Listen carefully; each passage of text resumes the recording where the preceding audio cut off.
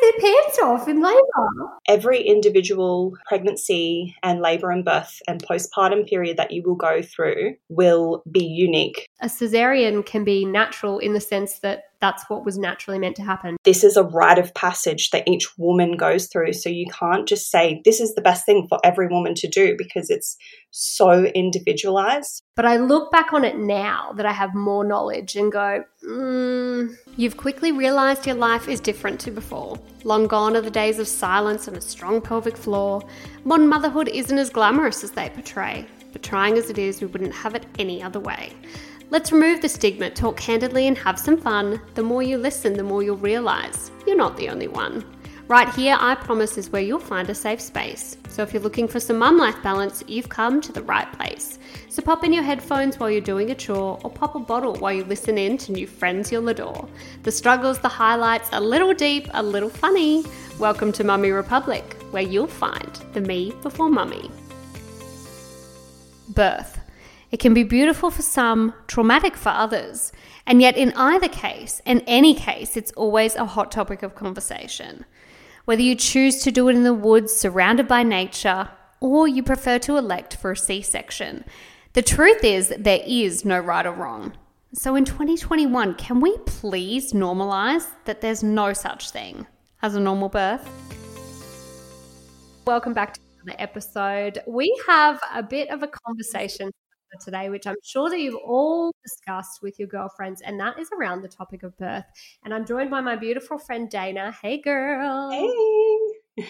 This is actually my first non-face-to-face interview of the new season, but I have you on video and I've got you on audio, so I love that I can still see your face. Yes. And you get to see me in all my glory, looking like a hobo. Thank you. You do not. Bless you, cotton socks. Now, I thought that you were ideal to have this conversation with me because not only are you pregnant with your fifth child, you bloody superwoman. An emphasis on the fifth. Yes. And you're actually also a qualified midwife. Mm-hmm. Now, are you working as a midwife at the moment? I am, yes. Yes. So I did want to stress, though, this is not a I want you to sort of keep your midwife hat on, but I'm not expecting you to give medical advice. And none of what we talk about in this episode is actual medical advice. You still need to go and see your practitioners, all that kind of jazz. Right. But we're just going to have a chat. It's just entertainment purposes only. Absolutely. With a little bit of knowledge, a little bit of everything. Obviously, you have 4 children at the moment. You're about to have another one. Mm-hmm. You've been a mum since you were 19, so it's been a massive part of your life. But can you tell me about a time when you were like one of those have kids, they said moments where you're like, oh my God, yeah, okay, this is being a mum. Whether it's like a poonami. It's always a poo story. As soon as you said that, I'm like, there's probably 1,000 stories that popped into my head. Every one of them has something to do with poo, okay? Like if gastro hits the house, we've got 4 kids, like it's going to hit every single child. You can try to isolate as much as you can, but your attempts will be futile. For some reason, that freaking germ just loves to go through every single person in the household. So we've had, like hubby and I, thank God for him, by the way, nights where one kid gets it and we just look at each other and we're like, oh, fuck, here we go. Like, here we go. And it'll be, I'm looking after one kid that's our eldest, like he sleeps through anything. So I went to check on him when he had gastro one night. I think he was the second one to get it. The baby was the first. And I was like, oh, good, he's asleep. He's feeling okay. We had pasta for dinner, chicken, like creamy pasta. Oh. Anyway, I was like, why does his room smell disgusting? He's asleep, but there's vomit all through his hair, all through the bed, all over the carpet. My daughter comes up to me. She's like, Mummy, I don't feel well. Vomits all over my feet. Like, wow. It just, you just have to take it in your stride, I think. Or this is motherhood. Yeah, you just need to be, like, look, shit happens and that's okay. Shit and vomit happens. Literally it happens. Yep. Now, obviously, every birth is so different. And I mean, I've only had 2 kids, but my experiences were polar opposite. You're about to have your 5th. How have your views on birth changed? Obviously, being a midwife and then having 4 children previously. Yes.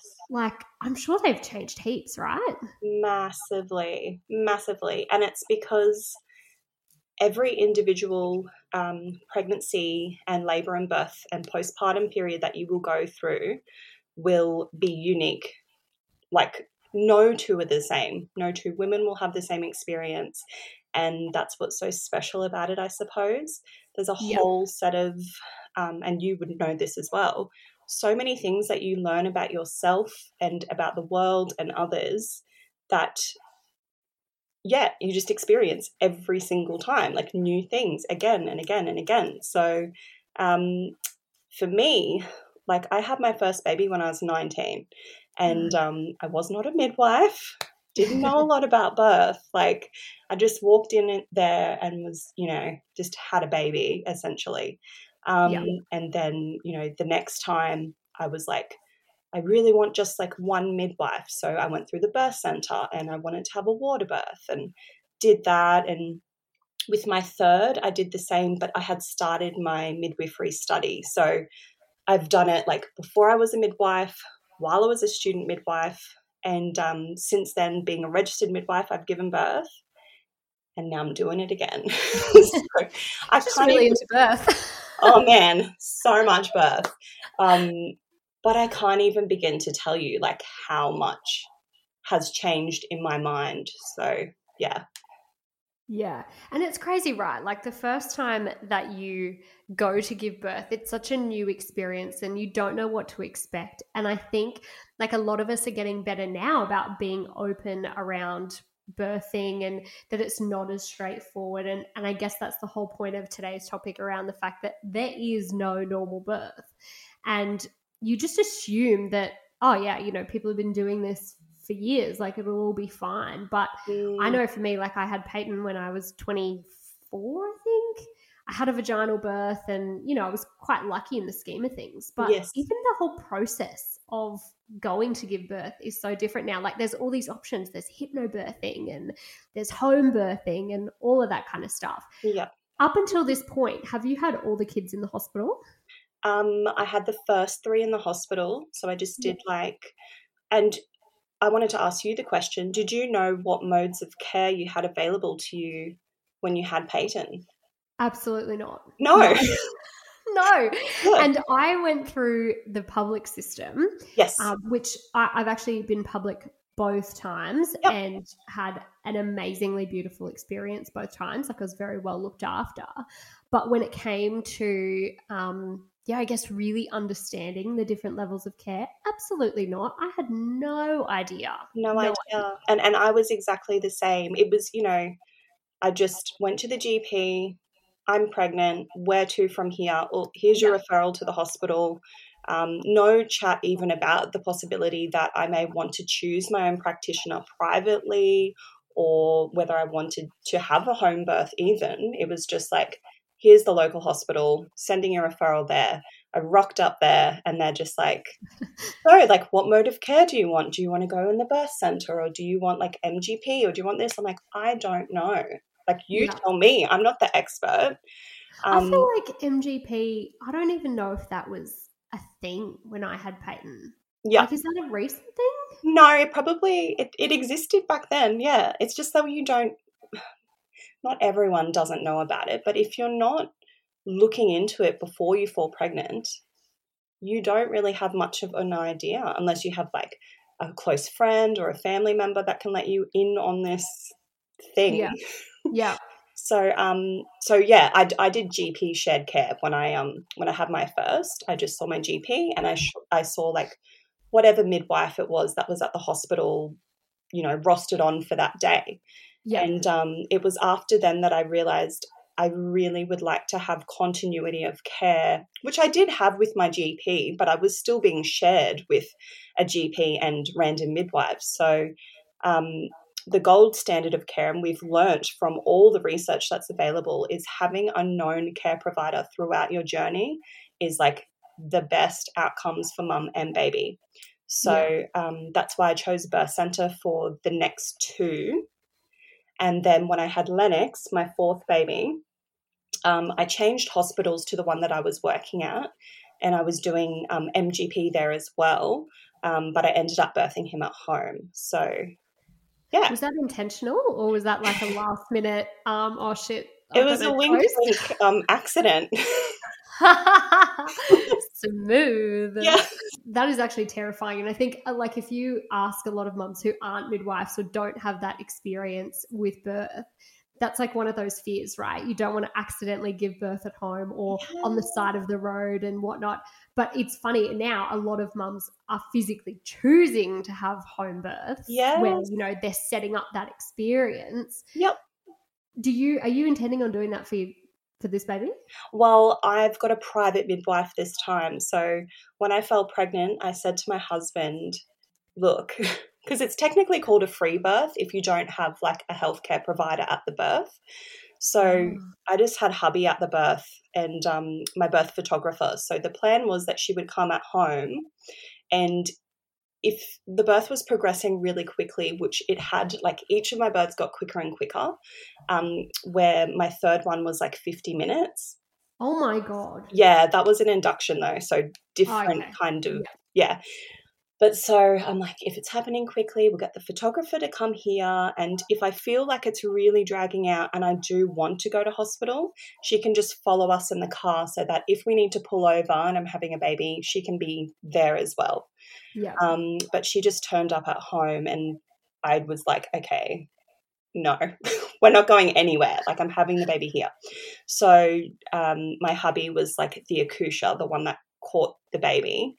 And he was not really like on board during the pregnancy because I sort of told him, I was like, look, I actually kind of want to have a home birth. And I did inquire with midwives, but September is like notoriously the busiest month for babies. Like it's baby month. It's like after Christmas and New Year's, it just happens. So there wasn't anyone with any availability.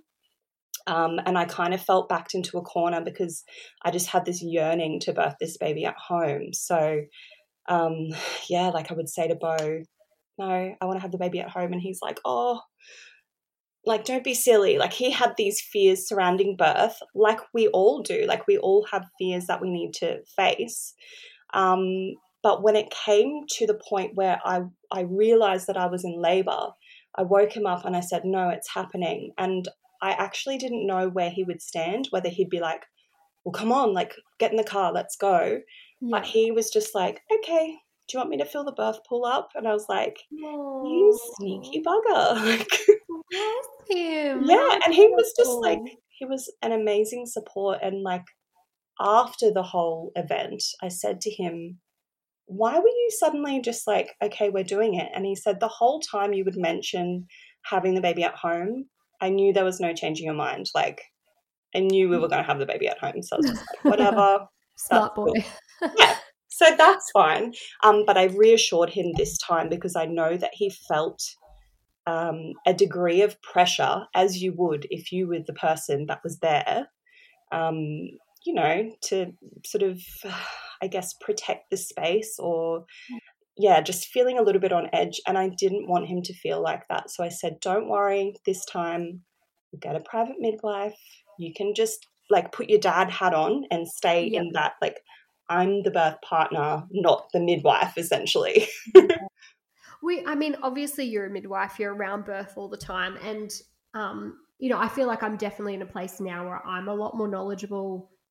I've got a lot more knowledge, I should say, around birth because I have friends who are midwives and we have a lot of conversations about it. And I just think it's so interesting. Like I could talk, or you and I could talk about this for forever. We need like 50 episodes and we can get through it. This is one of 45 series. Yes. But it is like, it's something that, and the more you discuss, and I think this is why we need to talk about it because you learn so much more from personal experience, I think, than what you ever would in just a standard pre-rehearsed antenatal class.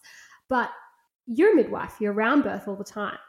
Were you still not like a little bit scared of the fact that you were kind of taking on all that responsibility to birth the baby at home? Like, because I would be, I mean, I'm not a midwife, but it sounds scary. It definitely not scared. That's probably not the word I would use. And I would think that any woman that had a lot of fear surrounding birthing at home, and those fears are something that you can't like really work through, giving birth at home probably is not the best place for you to be. And that's why it's so important to have this discussion, because I know, especially with recent events with COVID and all that sort of stuff, it's like, you know, home birth and like in the birth world, quote unquote, when you've got like lots of doulas and midwives and birth keepers and unregistered midwives and birth photographers and like all these people, sometimes it feels like there's a hierarchy of like, oh, I had a free birth like in the woods with, you know, next to a waterfall and stuff. And, you know, like all these things. That sounds terrible. You know what I mean? Like it's totally though. It is. Exist. It exists. Yeah. And I think it's really important to discuss like that this is a rite of passage that each woman goes through. So you can't just say this is the best thing for every woman to do, because it's so individualized. So for me personally, I didn't really have much fear because I have so much trust in my body, as well as, you know, my body's ability to birth. Plus, I do have the advantage of knowing more than the average person about birth. So I can, you know, like when my waters released, I was about 10 centimeters. And I had my eyes shut the whole time. So I was like, we had a birth pool in the lounge room. And I wasn't really, I'm not verbal when I'm birthing. I'm just like in my own little cocoon. Eyes shut, just had a contraction. And during a contraction, it just, and I felt it obviously pop. Yeah. But my husband says to me, oh, you're doing a great job, Dana. Your water's just released. They're nice and clear. Like, because he hears so much about me, like talking about birth. But the fact that he said they're nice and clear made me think, well, sometimes when people's waters release, it could be that the baby's done a poo, and so you might have meconium, and there's like different degrees, could be super thick, and that might be an indicator that the baby's in distress. So just little things like that I'm feeling the baby move throughout my labor and birth. Like I felt him kicking all the way up until he came out. I didn't have like any, you know, fresh blood or anything like that. I knew I could kind of trust that I had knowledge surrounding that, and to kind of, you know, keep us safe as well. And if there was anything that was making me go, oh, this isn't right, of course, like we would have called an ambulance or gone to hospital or whatever. So my decision for me was like, this is the right thing for me to do. I think that's beautiful, and I think it's absolutely amazing. And I think, you know, it's all about that choice and figuring out what's right for you. But I love that you said that, you know, there's a hierarchy and whatnot. There's all this stuff. And I think if you spend time on social media, there's a lot of communication now about how, oh, you know, women need to trust their bodies and blah, blah, blah. But the reality of birth is that it doesn't always go to plan, and it's not always straightforward, and you're a midwife, so you know what to look out for. The average person might not. And I think that we need to kind of remove that whole stigma around like a natural birth is a vaginal birth at home or in the woods. A cesarean can be natural in the sense that that's what was naturally meant to happen because the baby was stuck or there was issues. Yes. And we just need to remove that stigma. I agree. You obviously have like a lot more knowledge in this space than the average person. But when it comes to questioning, I guess, what's right for you, I think we do get caught. And this is definitely for me, like in the first case with Peyton, I just trusted that the medical professionals were telling me what the right thing was to do. And I was really lucky with her. I didn't have to have any drugs. I didn't have to have any stitches. It was quite an ideal birth, apart from the fact that it went for 36 fucking hours. which was not bad. But, you know, like it was quite beautiful. But even with my experience with Archer, and again, like polar opposite, there was a lot of things at play. We didn't know if he was going to survive, and they had to put measures in place. But I look back on it now that I have more knowledge and go, you know, it's that age-old question, could I have pushed back on certain things, or could I have done things differently? Yes. Well, retrospect is a beautiful thing, isn't it? Because isn't it? And this is the thing, like you could have made a different choice, but then it could have resulted in something and that's completely different, right? Like, yeah. But for a first-time mum, like it's very overwhelming, all of these different types of birth. Like, where do you even start to do your own research? Because we all know that Google can just feed you what you want to hear. Like, how do you question or figure out what's right for you? Well, I think the most important thing is to begin when you're considering falling pregnant, like before you're actually falling pregnant, because as we know, it's so heavily loaded with emotion, choices, like pressure, and to pack that into less than 9 months, essentially, to be like, okay, you've got to decide this, and this, and you're like, whoa, I don't even know like what my options are. I just want cheese fries right now. Like, that's my priority. I'm hungry. Which, by the way, I don't appreciate you posting stuff in your stories all the time, because I'm like, I need Rolo, like I need chocolate. Yeah, man. The messages that I get from you are, I might as well just, but every time I purchase something, I'll just pop a like Woolies delivery over to your house. You should. Oh my gosh. But yeah, so in an ideal world, I genuinely believe that touching on the topics of different modes of care and like what research says is best for baby and mum and all this sort of stuff should really start in high school. Like I discuss this stuff with my daughters now, and they're 5 and 9. Like, I think to a degree, like I'm not going into deep depths about, you know, like physiological, like all this stuff, but I think what leads to a lot of fear in us now, like we're in our early 30s, we've spent our whole lives like listening to, well, I've spent my whole life listening to others, like women that you might look up to, telling you, oh my gosh, childbirth hurts so much, like you're going to want an epidural, or this, that, and the other. Like, people love telling their scary stories, which I don't know why. Like, can that not be a thing anymore? Oh my God. Stop it. Because I don't know about you. I mean, clearly, you're going back for a fifth. You're not remembering too much pain. No, you forget. But I do think you genuinely forget, because I even think about, you know, with Peyton, because clearly Archer, it was a planned cesarean. But with Peyton, I was like, oh, you know, the contractions weren't that bad, I don't think. And they were fucking terrible, I'm sure. But I am always like more on the side of, look, yeah, it's hard, but you'll forget and you'll get through it and you'll do it. But it's like there's always that one person who's like, oh God, I had the worst birth in the world. And then normally it's the person who did have a really traumatic or horrible birth that just sits there and goes, it's okay, you'll be fine. Yes. Like, just shush. Yeah, can just stop. Just stop it. Just stop it. I think so like we're learning all that stuff. We're seeing in movies, like when people are having babies, in pretty much 99.9% of movies and TVs we see, they're going to hospital and they have an obstetrician and they're pushing their babies out on their backs. That's what we're seeing. But I'm over it.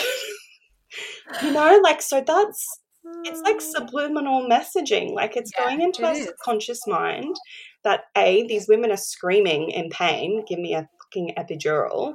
And I think that's where a lot of fear sort of like builds up in us. So I think it's really important to unlearn all of this stuff that we've been like absorbing ever since we were little girls. So there's just so much work that needs to be done.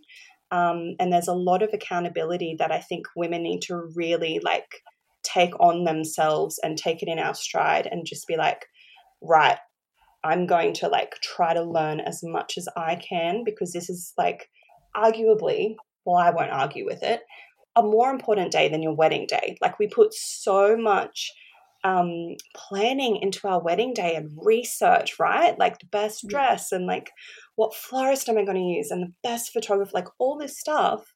But then when you're having a baby, it's just like, oh, I'll just turn up there and they'll tell me what to do. Like, no. It's so true. And from somebody who's had to keep replanning their wedding because of bloody COVID, Yes. I can say, you know the feels.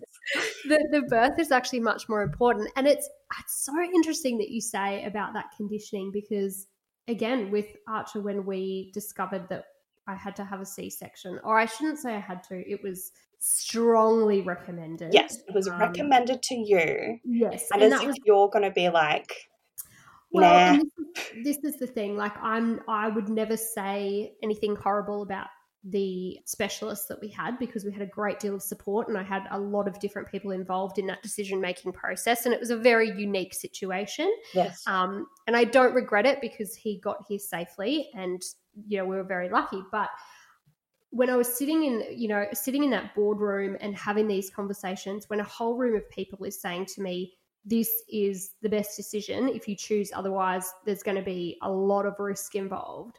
It does put that pressure on you. And when you get to that stage where you've always been taught that a vaginal birth is the most natural thing that you can do, and then you're turning around and going, well, I'm not doing that. So it does put that level of like guilt and shame on you that shouldn't even bloody exist. Exactly. And it's the same when women choose to have C-sections just because that's their choice, whether that's what they want to do or they have, they want that level of control. It's like it's looked at as if it's a second-class act. Yeah. When like we're just lucky to have that medical ability to have a C-section, in my opinion. Yeah. It's exactly right. Like, and like I brought up to you before we started recording this podcast, how I was talking about my friend who was having her third baby and she had her first through a hospital. She pre-birthed her second baby, and that was her plan for her third. And, like I would just chat to her. She's living in America now. And I'd just kind of check in with her as a friend. She had a doula as well. She had an OB, and it was, we're just having conversations. And she went past 40 weeks. She got to 41 weeks. The doctor was like, look, I really want to do a scan just to check how Bubby's going. She preferred not to, but she's like, look, I'm happy to if it's going to keep you happy, which don't do that. Don't do things so it makes someone else happy, please. But she felt okay with that. Like, so they did it and they saw that the fluid surrounding the baby was becoming less and less, which is a little bit of a warning sign as well. But she's like, no, I still want to keep going a few more days. And there was all this back and forth and her debriefing with me. And I said, look, it ultimately is your decision.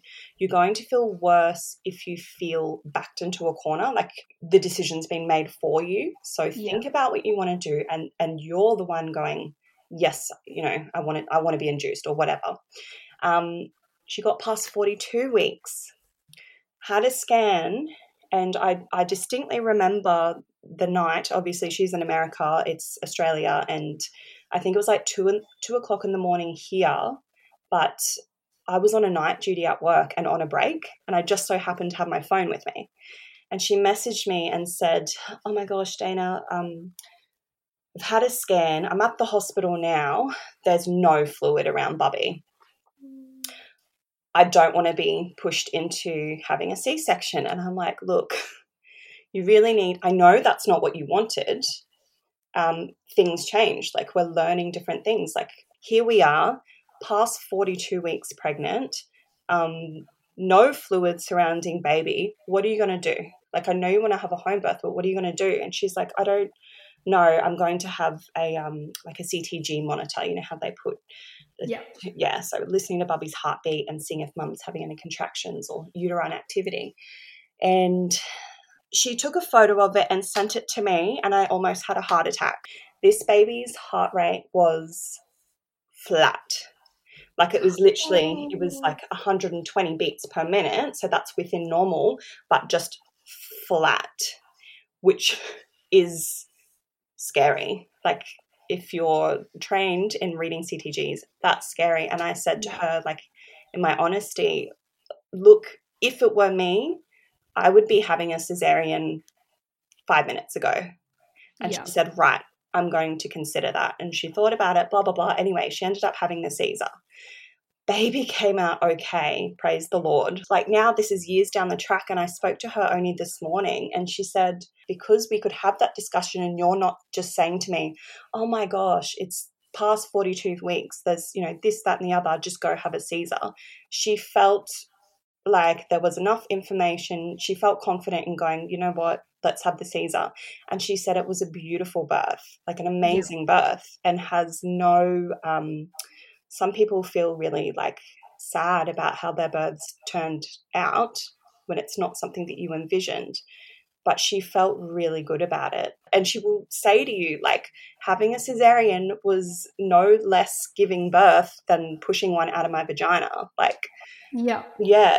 And honestly, like, it's, I've had a vaginal birth and a cesarean. The recovery for a Caesar is a lot. Like, it's really tough. Yeah. So you may not have gone through the contractions, or maybe you have, you know, you've gone through that process and then had to have a C-section. Yeah. But the recovery is tough. So you do it just as tough as somebody who's birthed, quote unquote, naturally. But I think, to your point, it is about having that understanding. Mm-hmm. And again, for me personally, I didn't want to have a C-section. It was never in my plan. But I understood, you know, the risks involved and what the situation was. And I did, even though it wasn't originally what I wanted to do, I still had the ability to make that decision.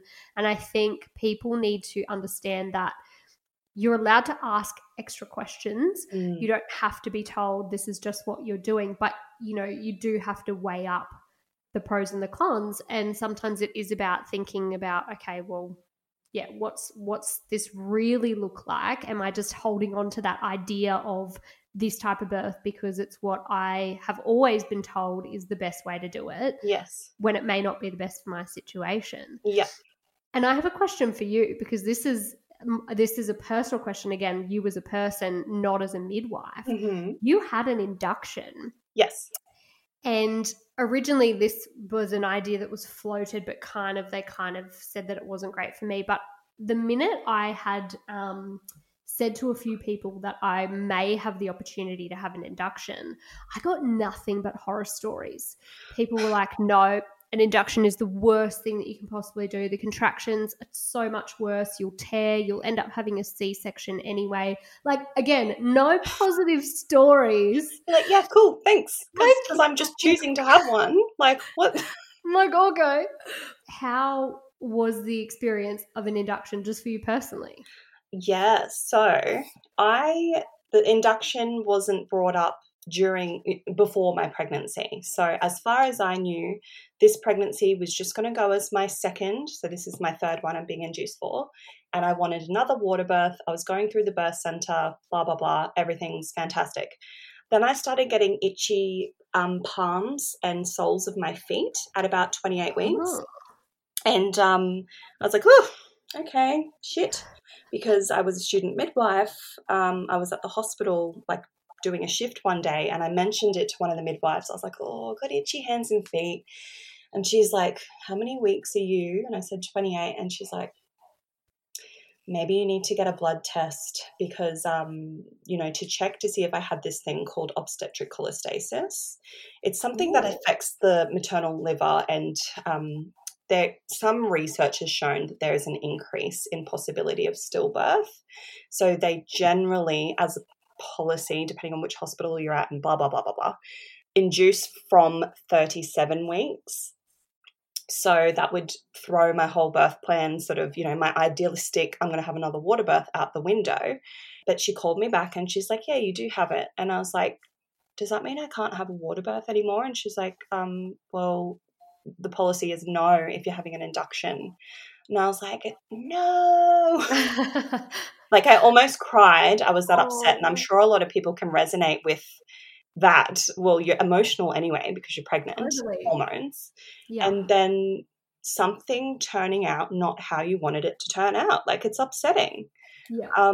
So then I just, super upset for a little while and just thought, you know what, like, this is my situation now. What am I going to do? So I wrote a birth plan for an induction and I gave it to my midwife and I was like, I really, really, really do not want my waters broken and I do not want the Syntocinon. She's like, it doesn't work that way. Anyway. Wait, which one is the Syntocinon? That's the drip. Oh, okay, yeah. Okay. So it starts off, we want your cervix to be dilated enough to go in and break the waters. Once they're broken, then the drip commences if there's no contractions. But I just said, if you're not dilated enough, what they'll do is either put a balloon in, which is like a mechanical thing to open the cervix, give you prostaglandin gel or Cervidil, which is like a medication as well that goes inside the vagina.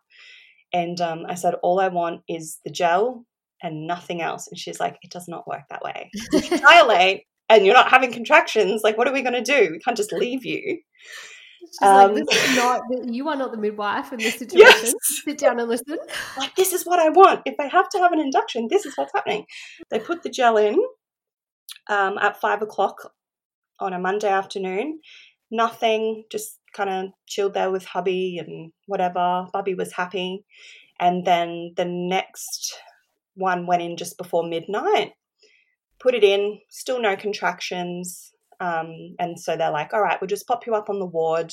You'll sleep for the night. In the morning, hopefully you'll be dilated enough. That's when we'll go in, break your waters, and then start the drip if we need to do. So like, sweet. This hospital is 40 minutes drive from my home.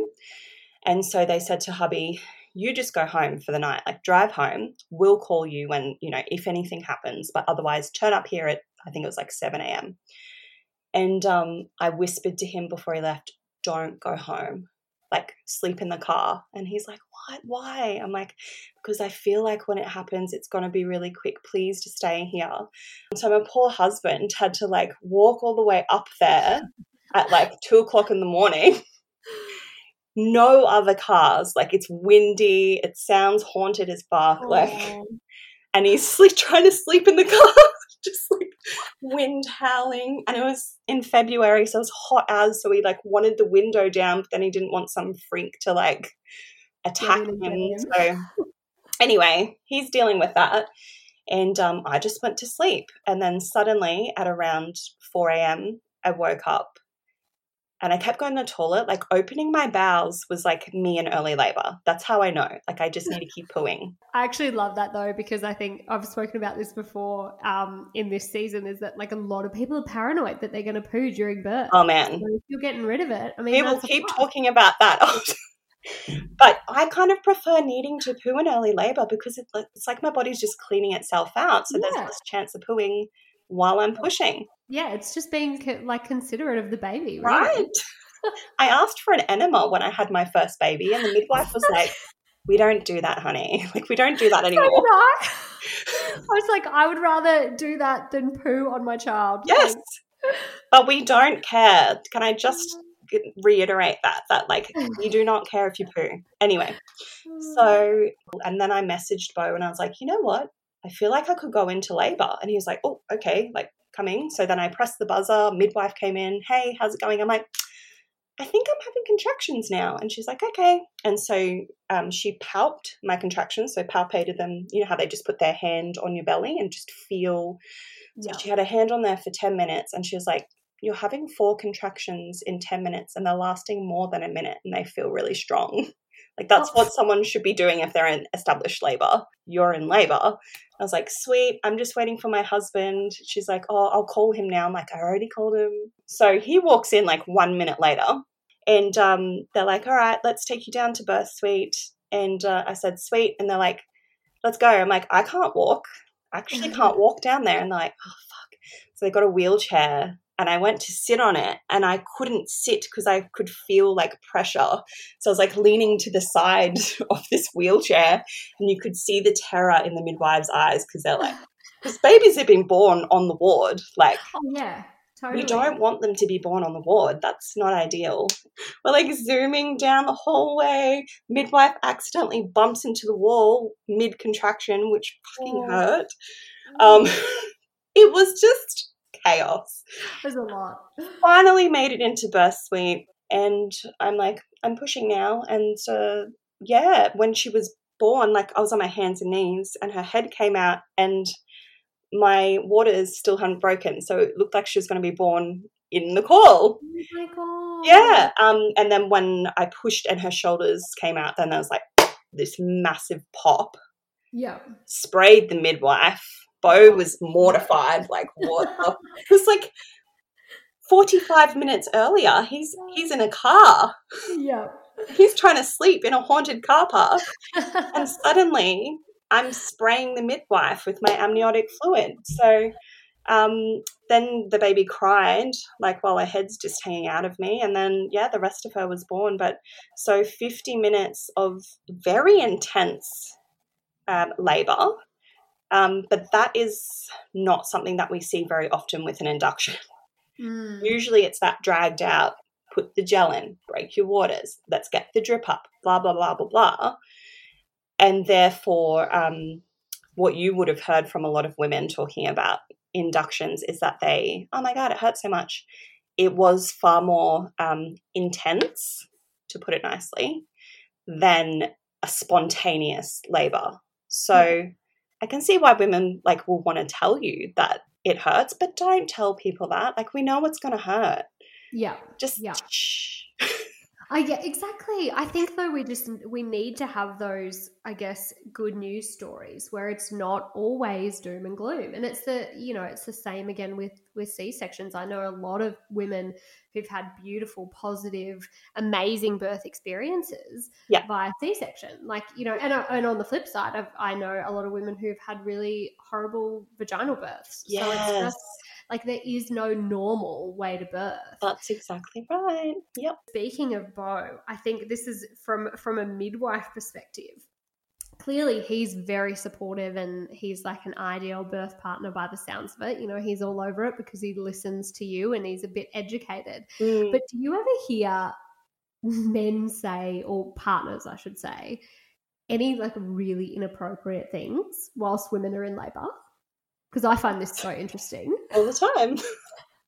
Give me a couple of examples, please. I see really like beautiful things. I've had men. Yeah, but we don't want to hear about the beautiful. We want to hear about the inappropriate stuff. I want to hear the dirt. Yes. I've had people fully lose it, like men just completely lose their shit and not even be able to be a support partner, like passing out. Things like that is really off-putting because it's like, hello, this isn't really about you. Like, she's trying to have a baby right now. If you could just, bring it back to the room. I will tell you something. If anyone's going to take anything from this episode, please let it be this. If you are having a male partner, anyone with a penis at your birth, and you have a midwife or you have anyone else present, please tell him to keep his pants on. What? Because there have been many instances. I can say this hasn't happened personally to me, right? But it has happened to many friends. It's happened enough for you to mention it. What kind of guy takes their pants off? Okay. So are you talking underwear too? Yes. So if your partner is getting in the birth pool or in the shower and you're knowing, you're going to get sprayed a bit, you're going to get wet, okay? That's what happens when you're around water. Put some swimmers on. Don't take everything off because the only penis that a midwife wants to see is a baby's, right? Not a grown man. And it happens. It happens. So awkward. I thought you were going to say the one thing that comes up a lot with my friends who are midwives that, the guy does the whole, just pop an extra stitch in there, doc, which is so awkward for everybody. Yes. Just don't. Yep. Oh, my God. Yeah, there's been a few that will be looking down there, and obviously we've got to push an entire human out of our vagina. It's not going to look as it normally does on a day-to-day. So comments like, is it going to keep looking like that? Will it go back to normal? Blah, blah, not really appropriate in birth speed. Oh my God. Oh, see, that could be an episode in itself. I love that. I'm so here for it. That needs to be an entire episode. Anyway. Now, one of the things that I am a huge advocate for is mum-life balance, and sort of taking those moments where you can to reconnect with that person that you were pre-kids, or still you as an individual instead of just a mum. And I like to call it the me before mummy. Yes. So what do you do to connect with Data pre-kids, or just, I guess, to take that time out for yourself? This is a really important topic. I am probably not the best person to talk to about it because, like, I know it exists, but I was so young. I was actually 18 when I fell pregnant with Max. I was barely an adult myself. I was a child, and then suddenly I'm an adult and mum. I was never me as an individual, adult woman, like forming my own opinions and like whatever for myself. I never experienced that. And I feel like that can be a blessing, because I don't go, oh, fuck, before I had kids, I could actually like do this.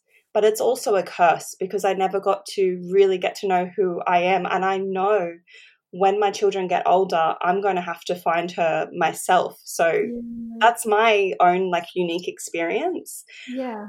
But it is something that a lot of women do actually suffer with, what I like to call the maiden before you become the mother.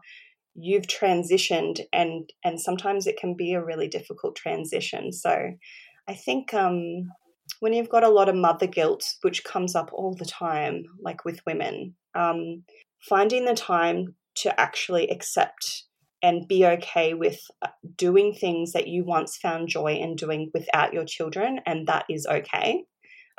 Because before you were a mother, you were you. She's not gone. She's just being smothered a bit by responsibilities. Yeah, and like evolved. Like you're evolved. You can wear many hats. Like you're still you, but you're a mom, but you're this and that. But anyway. Man, again, a topic that we could talk about completely for hours. But I will wrap it up, because I know that you've got 4 children to attend to. Yes. But thank you so much for joining me and for being a part of this conversation. I think it's really important that we do, and we just open it up, because it's, there is no normal way to birth. It's all about a unique experience for you. Thank you so much for having me. Thanks so much for joining us for a chat. I hope you got the opportunity to pop a bottle or pop your headphones in and get a little bit of time to yourself. If you did, feel free to share it on socials and tag @MummyRepublic or @DannyRogers. And if you want to hear more conversations, click on that subscribe button and leave a rating and a review so you can let other listeners know what they're in for. In the meantime, don't forget to take a breath, take some time for yourself, and know that you're doing a damn good job. I hope I've inspired you to connect a little more with the me before mummy. See you next week.